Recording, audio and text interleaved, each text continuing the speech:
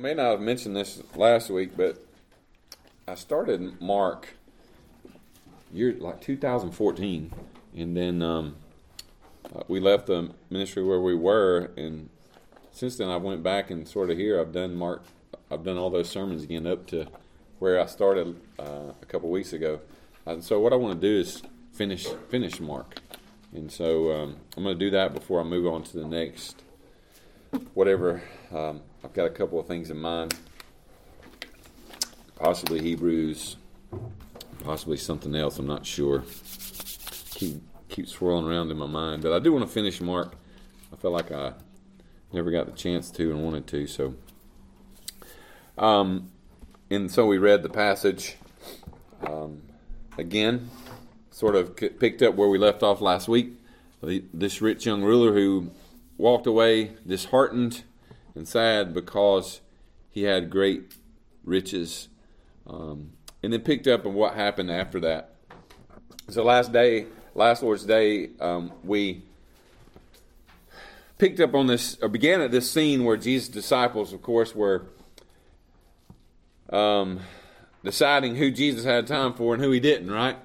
And these parents were bringing their children and little infants, wanting Jesus to bless them, and they were being turned away by the disciples. And of course, Jesus didn't like that and rebuked his disciples and demanded that the little children be allowed to come follow him or come to him. In fact, he said, "To such belong the kingdom of God," to these children. In fact, he went on and explained what he meant by that, saying, "Whoever does not receive the kingdom of God like a child shall not enter it." And this must have astounded the disciples, because surely getting to God had to be more complicated than that. But nothing could prepare them for what they were about to witness and hear from Jesus. As this rich young ruler ran and knelt before him and asked, "Good teacher, what must I do to enter the kingdom of God?" But really, he said, to inherit eternal life. What must I do? Only to hear Jesus say, finally, "Go and sell all you have and give it to the poor, and you'll have treasure in heaven, and come follow me." And we discussed how this was no accident. These two stories being put together, these two happenings being put together, that the kingdom must be received like a child. And now sell all you have, give it to the poor, and come follow me. A childlike faith, in other words. A wholehearted trust with gusto, like a child would do. One that's simplistic. And basically, Jesus proved to this young man, this rich young man, that he had indeed not kept the commandments, though he thought he had kept the commandments.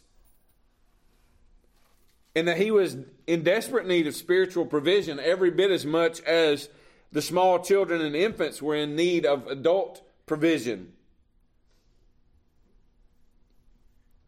And that if nothing else, his desire not to leave his possessions and follow Christ was proof that he didn't really want the kingdom, or at least he didn't want the king of the kingdom who was standing right in front of him. He was, in fact, unlike the disciples who had left, maybe not wealth, but they had left everything they knew to follow Christ. And they did like the parables in Matthew chapter 13, which teach that the kingdom of heaven is like a treasure hidden in a field, which a man found and covered it up. Then in joy, he goes and sells all that he has to buy that field, because that treasure represents Christ and the kingdom, right? And then the very next parable, the kingdom of heaven is like a merchant in search of fine pearls, who on finding one pearl of great value went and sold all that he had and bought it. Right? That pearl of great price is Christ, right? And maybe at this time, because the disciples have been following Jesus for a while, maybe they have forgotten this truth. Because with no questions asked, really, and with a childlike trust, when Jesus put out his hand and said to Matthew and to Peter and James and John and so forth, they just grabbed his hand, so to speak, and followed. But maybe they were beginning to see the prize as the fame or some kind of worldly treasure or some kind of earthly kingdom, and were forgetting that the greatest treasure was not the journey, but the one who they were following, right? You remember when he simply walked by Simon Peter and Andrew, his brother, who were casting their nets. All he said was, "Come follow me, and I will make you fishers of men." And we read that immediately they dropped their nets and followed him. And James and John, who were the sons of Zebedee, and they were on their father's boat, mending their nets. And Jesus just said, "Follow me." And immediately they followed him. It doesn't get much more childlike faith than that. And so I thought about this more this week. I wondered, was all this for the disciples who maybe had forgotten that, right? They've been following him now for a while, and their faith had, maybe we know their faith was wavering, it had grown stale, maybe just cold and dark. And they forgot this childlike readiness and trust to follow the one who was calling, gladly leaving behind the world's treasure for the one who had made the world. And so maybe that's why these events are here for them, but also for us. Because how often do we lose focus? And how often is it just because of the fact that we are sin-ridden and we live in a world that is sin-ridden and life gets the way it is, that we just have these times where we get lost and we forget that, man, this is really about Christ. It's not about what I have, what I don't have. It's not about what I do, what I can't do. It really is about Christ and trusting him. Because we all get there. I'm going to read to you from our confession later. It points out so beautifully this fact that that's how Christianity is, right? Man, sometimes we're excited. We can see Christ in everything. We see God's purpose in everything. And then sometimes we just wonder, what on earth is this all about? Am I even a believer? Does this matter to me?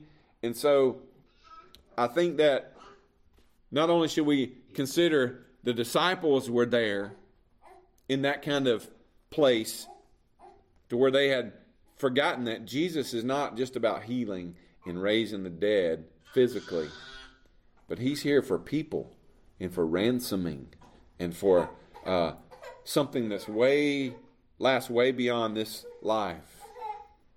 And so we get to our text today, and I love that Jesus continues his teaching. Though nobody's asked the question, he sort of addresses the elephant in the room, right? Because he's just made this incredible statement. This young man that no doubt the disciples looked at and said, this guy has it together. He's wealthy, and they equated wealth with the blessings of God from the Old Testament. And it's not a wrong thing to do. There are times that God's blessings are a symbol of the fact that they're his people. Now, sometimes it doesn't mean that everybody who's poor and doesn't have a lot is not right with God, or that God's blessing is not upon them. And in fact, you should look at the Old Testament and see there are reasons why people are poor.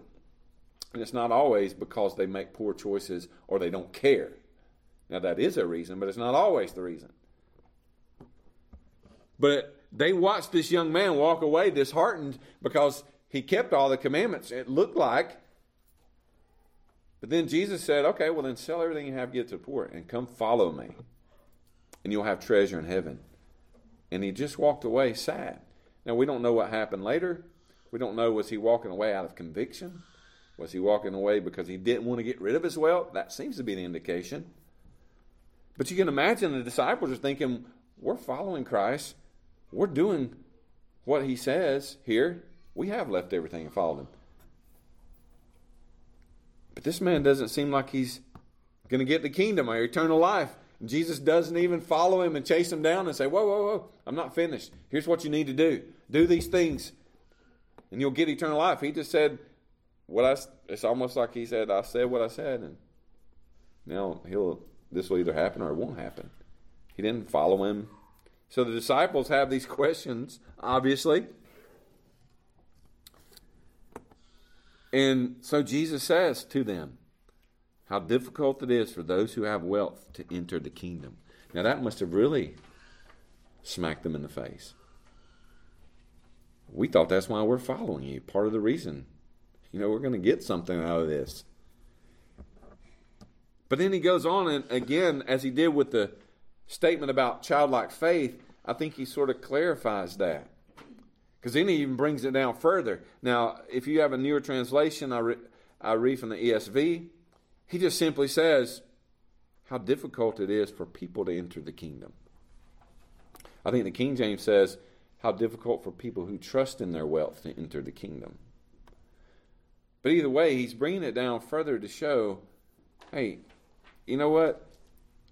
For people to have eternal life, for humans to be saved, it is a difficult, not only is it difficult, it is impossible. And he uses this analogy. In fact, just in case you're not getting it, it would be easier for a camel to squeeze through the eye of a needle. That's an amazing statement, isn't it? Easier for a camel to squeeze or go through the eye of a needle than for a rich person to enter the kingdom of God. And again, they must have been thinking, oh no, I thought that's how we knew we would be with God. If he blesses us and gives us stuff, then obviously we're doing well and we're doing right. And so God's seeing what we're doing and he's blessing us, and he'll just keep doing that until we get to the kingdom. But especially if the ESV or if the newer translations are correct, and he just boils it down simply to how difficult it is for people to get to the kingdom. In fact, this is how likely it is. A camel squeezing through the eye of a needle. And so they said to him, or again, the translations vary. Either they ask him at this point, or they're just talking among themselves. Well, then who can be saved? Right? Jesus, the one we've been following, just said how difficult it is. He just said that in order for a human to get to heaven, or the chances of a human getting to heaven are good as the chances of a camel squeezing through the eye of a needle. In other words, impossible. And so they ask, well, then how can somebody be saved? And then maybe one of the greatest passages in all Scripture, right? Jesus looked at him and said, with man it is impossible, but with God it is possible. For all things are possible with God. What a beautiful statement. And here's what they'd already missed. And what we sometimes miss. And I don't think we have to dwell on it constantly and forever, every day, but sometimes we ought to just be astounded. I was thinking as we were singing that last song, all those things it says, I find them at the cross. I find my meaning and purpose at the cross.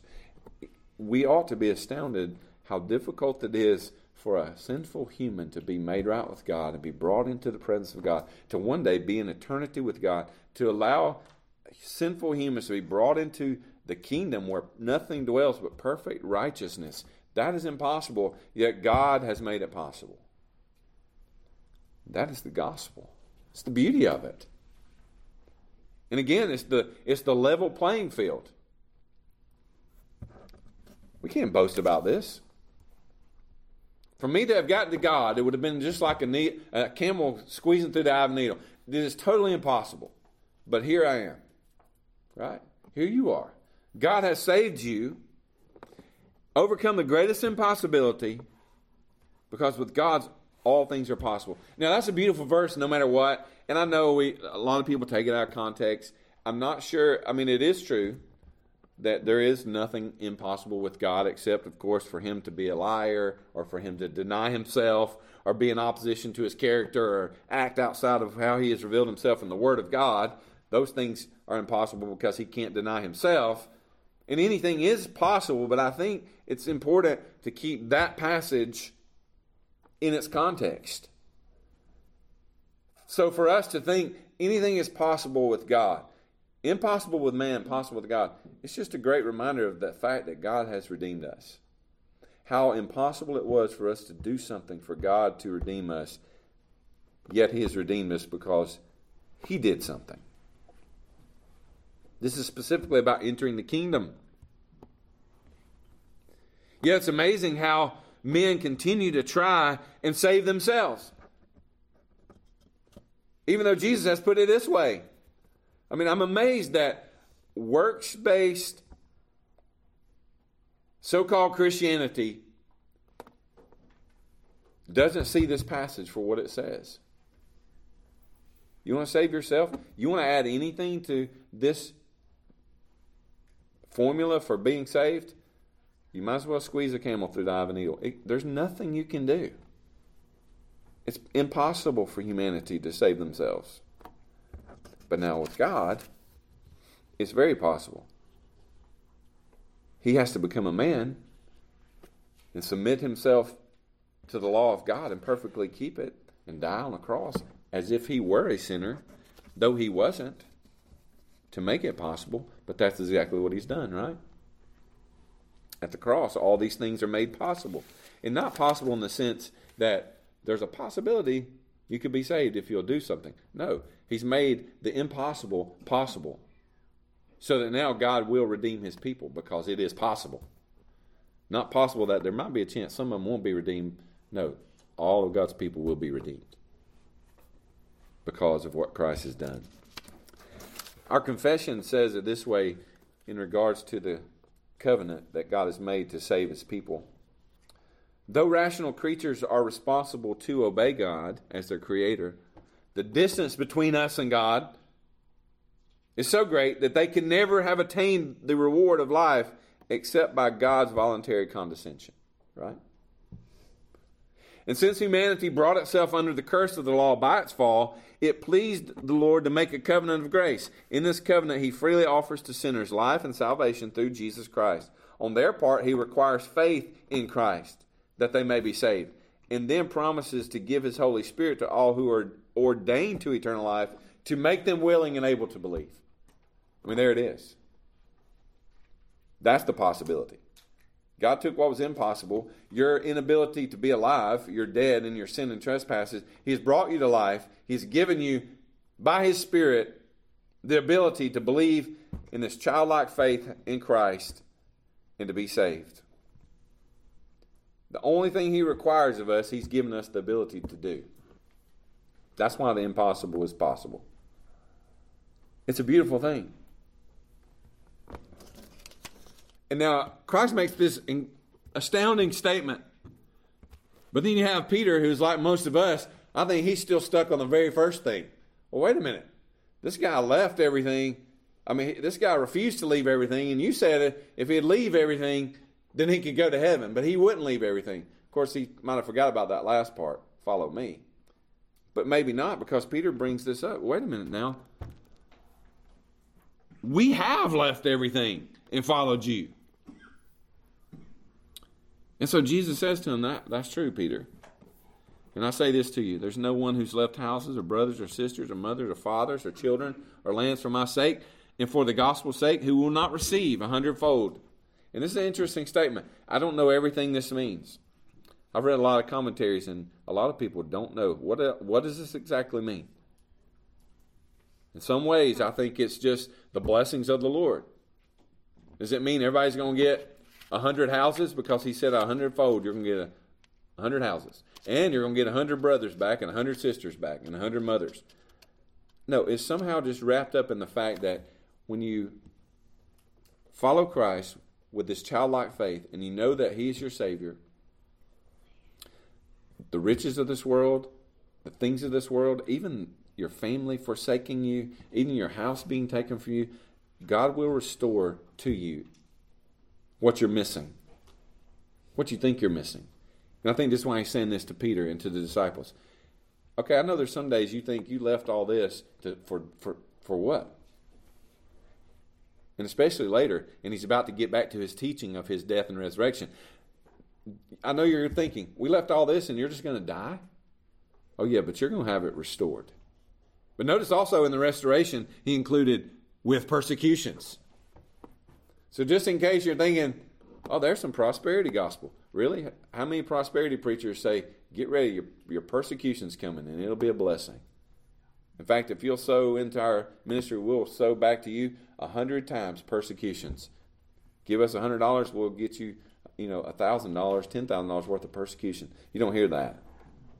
But somehow, Christ is saying something here I'm not sure we can understand until we've walked through it. Or maybe even until eternity, we're able to look back and see, I didn't lose anything. Man, my family forsook me because I followed Christ, but I was restored in ways I didn't even know. I was given a new family. A family of brothers and sisters that will last for eternity. And Paul said, he counted it a joy to suffer with Christ. So in some way, even the persecutions are blessings. But then he sums it up, and hey, in the age to come, eternal life. Not because you forsook things. You're not saved because you laid down your nets. You're saved because you followed me. And I think that's the point he's trying to get back. The ruler wasn't lost because he had stuff. He was lost because he didn't really want me. And again, hey, we all need to hear the gospel and be brought back to the cross and brought back to Christ, because we all fall in this snare. There are times that light grows dim, as the confession says, and we forget what it's all about. And I think Christ is making an important statement here. Hey, yes, Peter, what you do matters. And besides that, your Father knows what you're doing, but you're not earning eternal life. And the Lord gives and He takes away. If you get something in return for your suffering and for your abandonment of this world, it'll be because God gives it to you out of free grace, not because you're following me, not because you're better at laying stuff down than this rich young man was. And so I thought I would read these reminders about our good works from the confession, because hear what it says. Believers are God's workmanship, created in Christ Jesus for good works, so that they bear fruit, leading to holiness, and have the outcome, eternal life. Again, all that's from God. Believers' ability to do good works do not arise at all from themselves, but entirely from the Spirit of Christ, who enables them to do good works that they need, in addition to the graces they have already received, an actual influence of the same Holy Spirit to work in them and to will to do His good pleasure.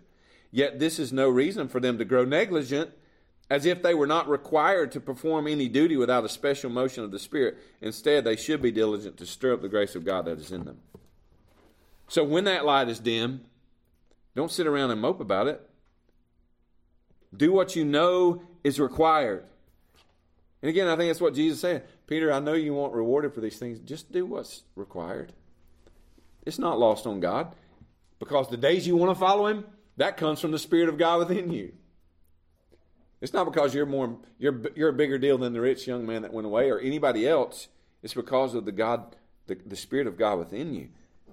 And it keeps going, we cannot, even by our best works, merit pardon of sin or eternal life from God's hand, due to the huge disproportion between our works and the glory to come. There's that great chasm again that chapter 7 of our confession spoke about. When we, by these works, we can neither benefit God nor satisfy Him for the debt of our former sins. So we're not working off something. There is no purgatory, not even this life or the one to come. Christ has paid it all. All right? So when we sing that song, believe it. Jesus paid it all. When we have done all we can, we have only done our duty and are unprofitable servants. Since our good works are good, they must proceed from the Spirit. And since they are performed by us, they are defiled and mixed with so much weakness and imperfection that they cannot withstand the severity of God's punishment. I love what the confession does. It builds you up and it kicks your feet out from under you. Gets you, just in case you get, like again, what Jesus is doing here. Don't get misfocused and think you're doing something great by following me. You're doing what God's Spirit is giving you the ability to do. But do it. Don't neglect it. And when you do find yourself neglecting it, start doing it. Because you are created in Christ Jesus unto good works. But then finally it finishes up, nevertheless, believers are accepted through Christ, and thus their good works are also accepted in Him. This acceptance does not mean our good works are completely blameless and irreproachable in God's sight. Instead, God views them in His Son. And so He is pleased to accept and to reward that which is sincere, even though it is accompanied by many weaknesses and imperfections. Praise the Lord. Because everything we do, even when it's good, is accompanied by many weaknesses and imperfections. Causing us to stop and say, should have caused Peter to say, wow, Jesus, I get that. The only reason I laid down my nets was because it was you calling me. I couldn't have turned down the Lord of glory who calls. But of course, they're a long way from that yet. They need the resurrection. They need different things to happen. But you and I, we look back, we know all this to be true, right? We know about the resurrection. And I think maybe at the end of the day, this is the point. Hey, the Spirit blows where it wishes. In salvation, in the works of the kingdom. And then Jesus says this, Peter, don't worry you haven't figured it out. In the kingdom, many who are first will be last and last first. Based solely on the determination of God. Stop worrying about works and follow Christ. Rest in Christ. And do all you do as unto the Lord, because it is unto the Lord. And He will determine the worth of your works. Just believe Christ and follow Him. As that hymn says that we sing, let goods and kindreds go, in mortal life also. Because the only thing that matters is Christ. Man, the disciples, we see in them us, don't we? God, they just get bombarded by the world and worldly thoughts, and suddenly they're off base, and Jesus brings them back with this teaching. And for a lot of them, it didn't make sense until later. Like those on the Emmaus Road discovered, man, when He was talking to us, did not our hearts burn within us? And at one point, it says, and then they understood all that He had said about His death and His resurrection. Man, a lot of times we just need God to bring us back to that. All that He did in His death and His resurrection. Because that's where we all find ourselves at times, like these guys. And they're still not going to get it. We're going to move forward in just a few short passages and find a couple of brothers trying to jockey position in the kingdom. Because they still don't get it. And their minds are still clouded by worldliness and sinfulness. And all their good deeds are wrought with, as the confession says, wrought with plenty of defilement and weakness. As are we. Thank God for grace, and we'll celebrate that with the supper. Let's pray. Father, we do thank You for Your word and for the truth that it is.